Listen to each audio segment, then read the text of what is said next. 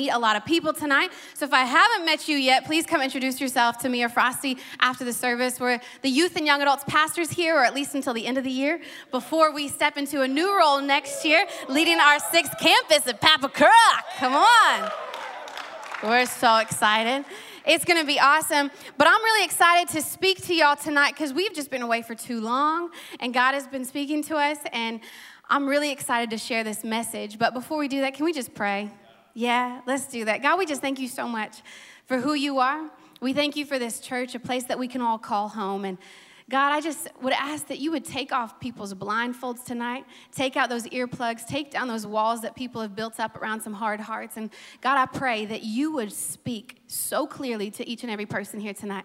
In Jesus' name we all say, amen, amen.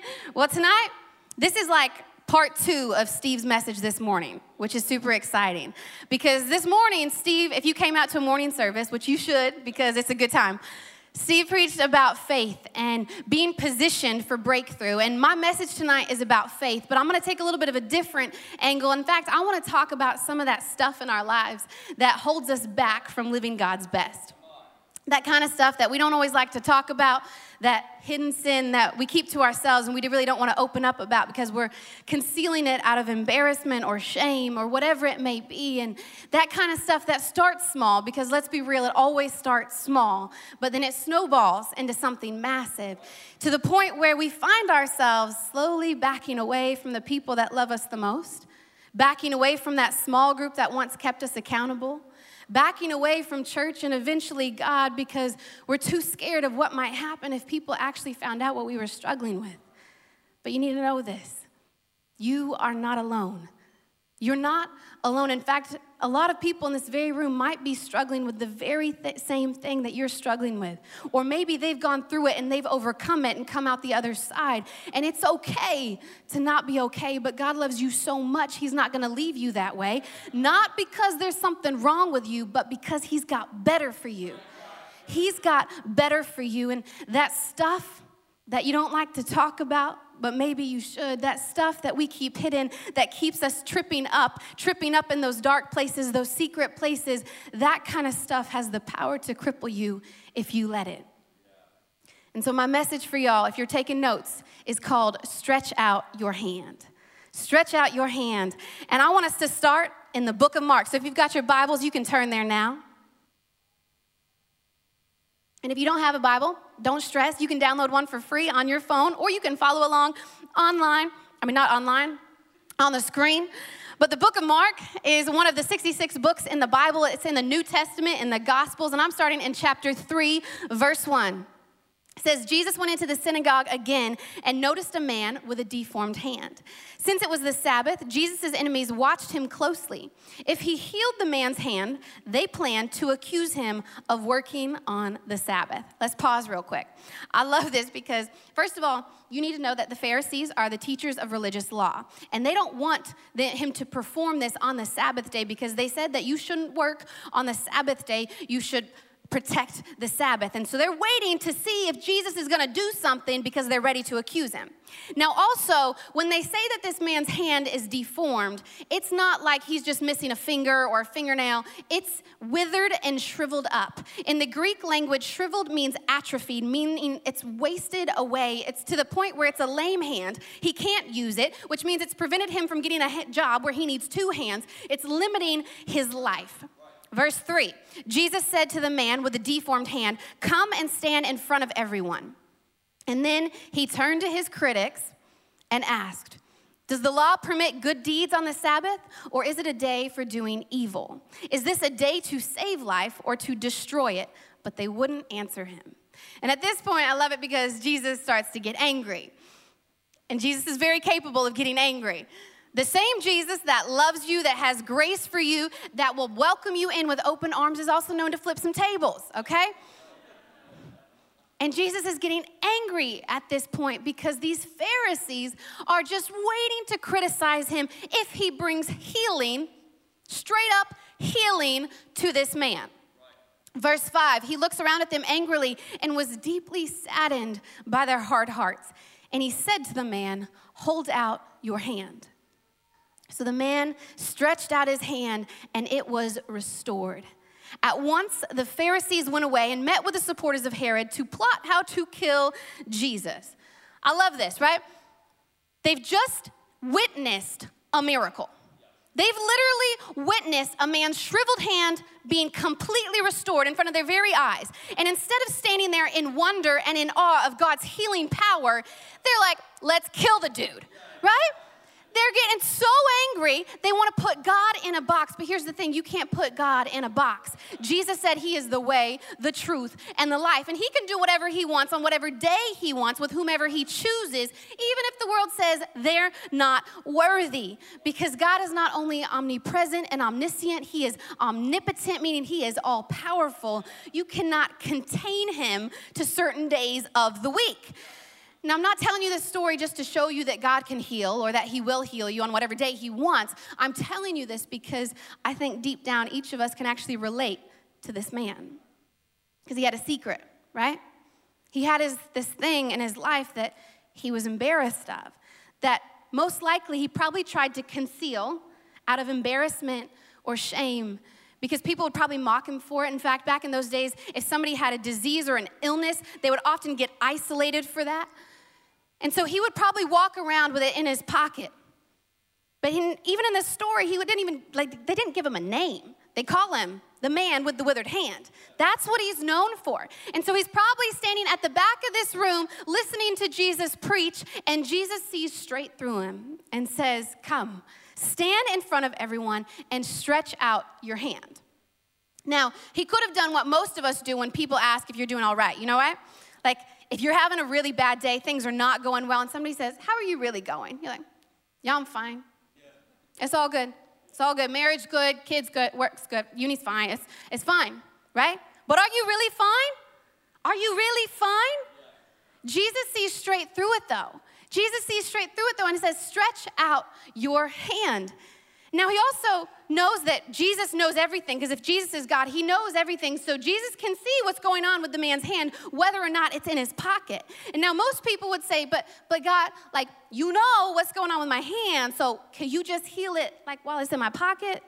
And then I'll pull it out like magic trick. So good. But Jesus calls him out to stand in front of the crowd and to stretch out his hand. Now, why do you think Jesus asked him to hold out his secret? Because he wanted to see his faith. He wanted to see his faith because it takes faith to stretch out to Jesus the very thing that is your greatest weakness. It takes faith to stretch out to Jesus the very thing that actually needs him the most. But here's the thing, he didn't hesitate. He didn't hold back like most of us do and stand at the back of the room. He didn't hesitate. He didn't keep it hidden in his pocket. He didn't say, nah, Jesus, I'm good. Talk to the next person. I'm good. This is part of who I am. Like, I'm the man with the withered hand. This is like my truth, you know? This is just who I am. You know what the truth is? The truth is, the God that created you has got more for you. And the God that created you has got better for you. And when you say, well, this is my truth, what you've done is you've settled. You've settled at what is not the best for you. God has got so much more for you. And the truth is, the sin that is crippling your life does not define you, and it should not limit you. The truth is, God has got more for you. And also, faith is not always comfortable. It's not a walk in the park. Faith is not always comfortable. It requires you to stretch out to God, the very thing in your life that needs him the most. Now, he's not asking you to come and stand in front of everyone today and take the microphone from me and confess all your sins to everybody here. He's not asking you to do that. I'm not asking you to do that. But God is saying, would you come stand in front of me? And would you confess your sins to me? Would you take that weakness in your life, that crutch in your life, and stretch it out to me, because I'm the only one that can really help you? Yeah. God is calling us forward. And I love what Paul tells us in Philippians 3, verses 12 through 14. He says, I'm not saying that I have this all together, that I have it made, But I am well on my way, reaching out for Christ, who has so wondrously reached out for me. Friends, don't get me wrong. By no means do I count myself an expert in all of this. But I've got my eye on the goal where God is beckoning us onward to Jesus. I'm off and running, and I'm not turning back. You know why we lift our hands in worship? We lift our hands because we're reaching out. We're reaching out in desperation. We're reaching out after the ultimate prize, and we're saying, God, I've got nothing more to hide. In fact, I can't hide anything from you. You know everything. So I've got nothing to hide. I'm reaching out to you because I know that you are the only one that can truly help me. But I also know that hidden sin can be crippling, and it can wreck you from the inside out. Even King David knew. A man that was described as being after God's own heart. Even King David gave into his humanity, into his sinful nature, and messed up big time. He slept with another man's wife and then got the man killed. Like, that's bad, y'all. Like, he messed up. And he wrote in Psalm 32, verse 3 and 4, afterwards, he said, when I refused to confess my sin, my body wasted away, and I groaned all day long. Day and night, your hand of discipline was heavy on me, and my strength evaporated like water in the summer heat. See, even King David knew that hidden sin, when it stays hidden, it can eat away at you from the inside out. See, it's kind of like a cancer. It starts small like a tumor, but when it's not attended to, it grows bigger and bigger to the point where it affects your entire being. And I don't know if you've seen somebody battle cancer, but it's not pretty. It's ugly. In fact, my uncle battled brain cancer, and in his final months when I got to see him, when I walked into that hospital room and I looked at my uncle lying there in that bed, I didn't see my uncle. I saw what cancer did to him. I saw what cancer did to him to make him almost unrecognizable. And when we have hidden sin in our lives, it can be like a cancer of the heart. It can make us do things that make us unrecognizable to family and friends, and even to ourselves. It can make us unrecognizable. They warned us about this in Jeremiah 17:9. Said the human heart is the most deceitful of all things and desperately wicked. Who really knows how bad it is? Who really knows how bad it is? So I don't know what you're fighting right now, but chances are you're fighting something because we're human. Chances are you're going through something because you're human. And what is it in your life that is deceiving you into believing that you are living God's best for your life? What is it in your life that you actually need to stretch out to Jesus? What is your crutch that you've allowed to identify you so that you've become known as the guy with that or the girl with that? What is it in your life that you need to bring into the light so that God can do a miracle in you and through you? It's time to stretch out your hand. But here's the thing. You have to want it. You've got to want it. Because see, most people know when they aren't living God's best for their life. Most people know. But then the thing is, they've become so comfortable in the weakness, they've become so comfortable in the brokenness that stepping out of it, I don't know if I really want that, right? Happens all the time. I've been in ministry for just over 4 years, but already I've had so many conversations of people saying they want prayer, saying they want healing, but when it actually comes down to it, they don't really want it because they're comfortable in their brokenness. Maybe you don't believe me, but a couple of years ago, I had a young female come into church, and after the service, she asked me to pray for her, and so I did, and then she asked if we could catch up during the week to talk more about what was going on, to receive some extra ministry, and I said, absolutely, of course, and so I met with this young lady just outside in our cafe. At the time, I think she was in her mid to late 20s, and I got to know her story a bit, and I found out that she was actually suffering from this brain disease. And it had gotten so bad that she had to drop out of uni. She had to quit her job because she couldn't focus. It was wrecking her life, and she was living with her parents, living on the benefit, and she wanted me to pray for her. And I said, absolutely, I can pray for you. And then I felt a nudge from the Holy Spirit say, she actually doesn't want the healing. I was like, what? Why are we praying then? And so I can be a bit straight up sometimes. And so I said to her, I said,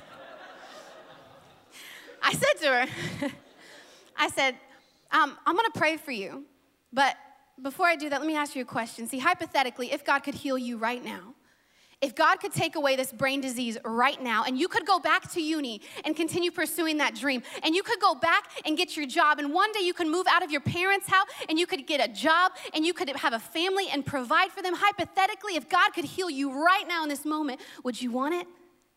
You know what she said to me? She goes, I don't know. I'm pretty comfortable. I was like, what am I doing here? No, but she said, I'm pretty comfortable. Pretty comfortable? Pretty comfortable being limited in your entire life? Pretty comfortable having your dreams cut short? Pretty comfortable being known as the girl with the brain disease? Pretty comfortable just living in your parents' house for the rest of your life? Pretty comfortable? If God could heal you right now, would you want it? If God could give you freedom right now, would you take it? This happens all the time. Another time after I preached, a woman came to the altar call, another young lady, and I found out through this conversation that she was actually a prostitute. Her friends, her family, and her boyfriend had no idea. It was a complete double life.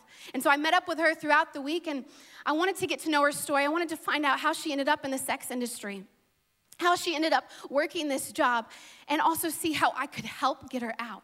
Because she said that she wanted out. She said that she didn't want to live this life anymore. She said that she didn't want to go back and just be defined and being limited by what she was doing, even though she found herself in it. And so through this conversation, again, I felt a nudge saying, she doesn't actually want out. I'm like, what? What? And so we started going through this conversation, and I started asking questions saying, what if I help you with your CV? What if we apply for some other jobs? Like, I was willing to help this girl in any way. I wanted to get her a mentor. I wanted to help get her out of the sex industry to live a better life because she was saying she wanted it. But it didn't matter whatever job I suggested, whatever solution I suggested, if it wasn't comparable to the pay she was making as a sex worker, she wasn't willing to give it a go. Story after story after story, I could tell you of people saying they want prayer, saying they want help, saying they want to talk, but the reality is they just want to talk about their issue. They don't actually want to step out and make a step of faith to actually reach out to the one who could actually solve it. Too many people just want to talk about it and not stretch out to their hand to the one that could actually help them. You know, the reason this man stretched out his withered hand was not because he wanted some pity from the crowd that surrounded him. It wasn't because he wanted a financial handout from a couple donors in the room. It wasn't because he wanted to continue to be known as the man with the withered hand. It was because he stood in front of the very one that could help him. He stood in front of the very one that could offer him healing, that could offer him hope, that could offer him a brand new identity. And he was willing to get uncomfortable in front of those critics, in front of those naysayers, and step out in that room so that Jesus could restore him. He stepped out because he wanted a new life. He wanted a new identity, and he was willing to let go of his crutch so that he could experience that fullness that God was offering him. And I don't know what your crutch is. I don't know what you've allowed to become a part of your identity that shouldn't be. I don't know what brokenness you're resting in, but you do. And my question for you is this. Hypothetically, if God could heal you right now, would you want it? Hypothetically, if God could bring you out of poverty right now, would you take it? Hypothetically, if God could bring you out of that situation, if he could bring you out of that relationship, if he could bring you freedom and wholeness and forgiveness, would you want it? Because you've got to want it. You know, I find it interesting that the act of stretching out your hand is recognized all over the world.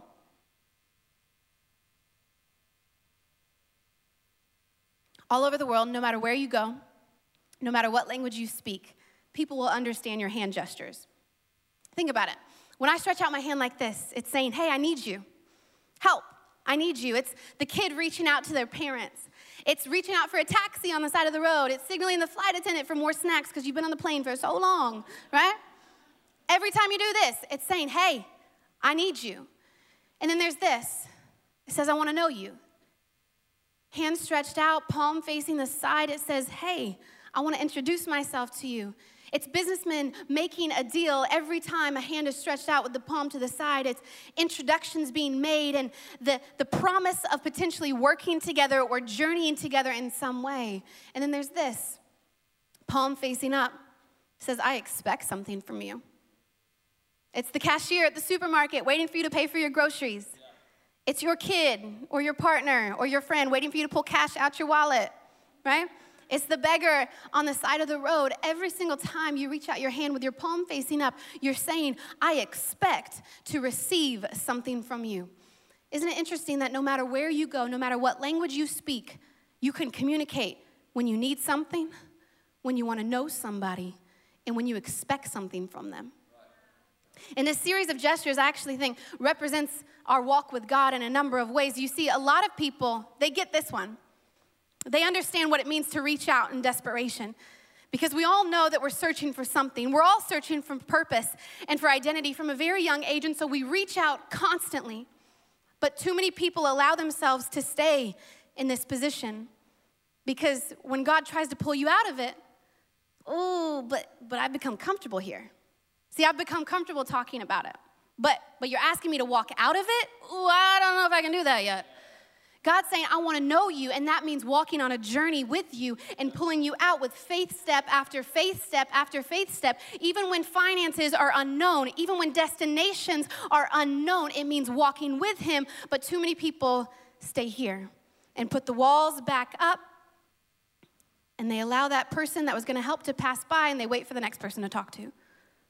Too many people find themselves in this position. And I find it funny, there's a story I heard once about this man that was trapped in some rising floodwaters. And the whole town was being flooded, and so this man decided to climb onto his roof to get to safety, and he was praying to God to save him. And a little while later, his neighbor comes by in a canoe and says, hey neighbor, hop in my canoe, I'll row us to safety. And he says, no thanks, I prayed to God and he's gonna save me. So the neighbor leaves. Then a little while later, a police boat comes by, and the police shout out to him, hey, the waters are rising fast. Get in our boat. We'll take you to safety. He says, no thanks. I've prayed to God. He's going to save me. And then a little while later, a rescue services helicopter hovers over his house, and they throw the rope ladder down, and they're like, yo, the water's almost over your house. Grab on. We'll fly you to safety. He goes, no thanks. God's going to save me. And then the floodwaters rise. They cover the house. They rise up his legs, and he drowns. Tragic death. And he finds himself in heaven, and he demands to see God. And he says, God, I prayed to you to save me. I prayed to you to save me from that flood. Why am I here in heaven with you? And you know what God said to him? God said, yes, you idiot. I sent you a canoe, a boat, and a helicopter, but you never got in. You never got in. You never got in. I sent you help after help after help, and you never got in. I sent you person after person after person, and you never accepted their hand. I sent you help after help after help, and you never got in. Too many people stay in this position for their entire life, using the excuse of, yeah, I'll pray about it. God's going to help me. But yet when God sends you the help that you need, because it doesn't look like what you expected it to look like, too often we refuse it, and we stay here, and we find ourselves living our whole life in this position. I got one final story for you, and the band can join me now. Have you ever heard of Elisha the prophet, or how he became a prophet? See, it all started with a man named Elijah. Confusing, right? Elijah and Elisha. So, when the prophet Elijah found Elisha plowing his oxen in the field, Elijah walked over to him and threw his cloak around Elisha's shoulders, around this young man's shoulders. And his cloak also represented a mantle. It represented the calling of God on his life. It was an invitation to join the service of the prophet. It was also kind of like adoption. And so when he threw his cloak around this young man's shoulders, it was pretty significant and pretty symbolic. And you know how Elisha responded? He looked at this mantle on his life, on his shoulders, and he looked at Elijah continuing to walk down the road, and he ran after him saying, hey, let me say goodbye to my family, and I'm coming with you. And he went with him, but too often we do this. We see the mantle thrown on our shoulders. We see the calling of God on our life, but we see how uncomfortable it might make us. We see that it's going to require us to leave everything we've ever known, and we go back to plowing our oxen. And then we complain. We say, God, what's my calling? God, what's my purpose? God, why aren't you talking to me? And God's like, look, I put that mantle on your life years ago. I put that calling on your life years ago. And you recognized it when I did, but you ignored it because it wasn't what you thought. It sent you to a place that wasn't what you expected. It meant you had to talk to people that you didn't really want to talk to. See, that calling that I put on your life, it's been there the whole time, but it requires you to step out and journey with me.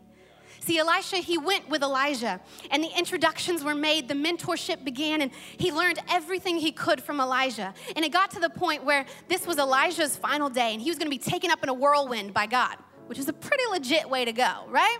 Just taken up in a whirlwind. And so Elisha knew this. God had told him. And so every time that Elijah told Elisha, hey, you stay here, I'm going to keep going, Elisha said, nope, I'm not missing this. And he kept going with him. And he wouldn't leave his side, and it got to the point where Elijah's about to go, and Elisha makes one final request. And he says that he wants to receive a double portion of Elijah's spirit. He was expectant to receive. He was expectant to receive. And scriptures actually record that there were 14 miracles done through the life of Elijah. But when Elisha stepped into ministry, we read about 28. Double portion. See, it's the whole journey of, I need you. I'm going with you. And now that I know you, I can expect to receive from you. I need you. I'm going with you. I expect to receive from you. This is our journey with God. This is God saying, stretch out your hand, not just in desperation, not just to talk about it once, but to journey. You've got to move from this position to this position and walk with God, even when it's uncomfortable, even when it doesn't make sense, even when it requires you to get out of your comfort zone, to get away from everything you've ever known, to get away from that field of oxen that you were plowing and step into the mantle that is placed on your life. And when you actually learn to know God's character, then you can stand there and say, God, yeah, I expect to receive from you because I know you and I know your heart and I know your character and I know that you want blessing and provision to be poured out on your children. And so, church, as I close tonight, I just want to pray for y'all. And I want to pray for two groups of people. But the first is this.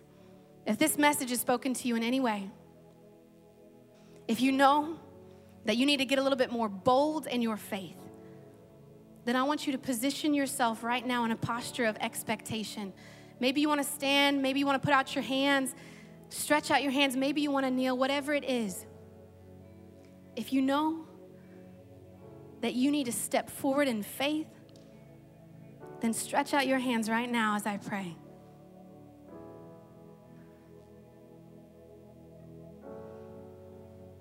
God, I just thank you so much for every single individual in this room that has arms stretched out to you, for those that are standing, for those whose hearts are beating fast because they're actually realizing that the mantle was already on them. God, I pray that you would speak so clearly right now, that you would touch every single heart, that you would grab their hand and just walk with them step by step as they journey this life with you. God, would you pour out a double portion on them? God, I pray that you would give them the boldness, the courage, the strength, and the audacity to go after everything that it is that you've got for them. We stand here with stretched hands, and we thank you for everything you've done. In Jesus' name, amen, amen. I want to pray for one last group of people. And this is a group of people that has never actually started the journey with God. They've come close. Or maybe they were there once, but they walked away and they backed out of church, and maybe you're back again. Or maybe this is your first time. If you've never started a relationship with God, I want to give you a moment right now to do that. And with every head bowed, every eye closed, just out of courtesy for the people around you. Because when you're in a crowd of people, sometimes it's easy to think that this message, that the speaker is speaking to somebody else, but no, I'm speaking to you. In a crowded room, this is an individual question right now, you have an opportunity to know Jesus as your personal Lord and Savior. Right now, you have an opportunity to grab God's hand and to say, God, I don't know what all of this is gonna hold for me. I don't know what my future is gonna look like, but I know my future is better with you. I know that I could live my best with you. If that's you, on the count of 3, I want you to stretch out your hand. I'm the only one that's gonna see it. Just me and God. 1, God loves you. And yes, he has a plan for your life. 2, this is your moment, not your friends, not your brothers, not your moms. This is your moment. 3, stretch out your hand if you want to have a relationship with Jesus. Amazing. I see those hands right here in the middle. I see that hand at the back. Amazing. I see that both hands at the back. Amazing. God loves you. God sees you. He sees that hand stretched out. I see that hand in the middle. God, is there anybody else? I see that hand on the left. Is there anybody else saying, yeah, that's me. I need to know God. I want to know him. I want to walk with him. I want to journey with him. Last moment. Awesome, awesome. If you raise your hand, see that hand in the middle. Amazing. You can put your hands down now as I pray for you. And I'm going to say a prayer, and I want you to repeat it after me in your heart. And say, dear Jesus, I come to you now as a sinner in need of your grace. I've been walking this journey on my own, fighting battles on my own, doing it all in my own strength. But God, I know that I need you. And I don't just want to talk about it. I want to walk with you when it's uncomfortable, when other people don't understand it. I want to journey with you. I want you to be the Lord and the Savior of my life. Everything I have is yours, God. In Jesus' name, amen.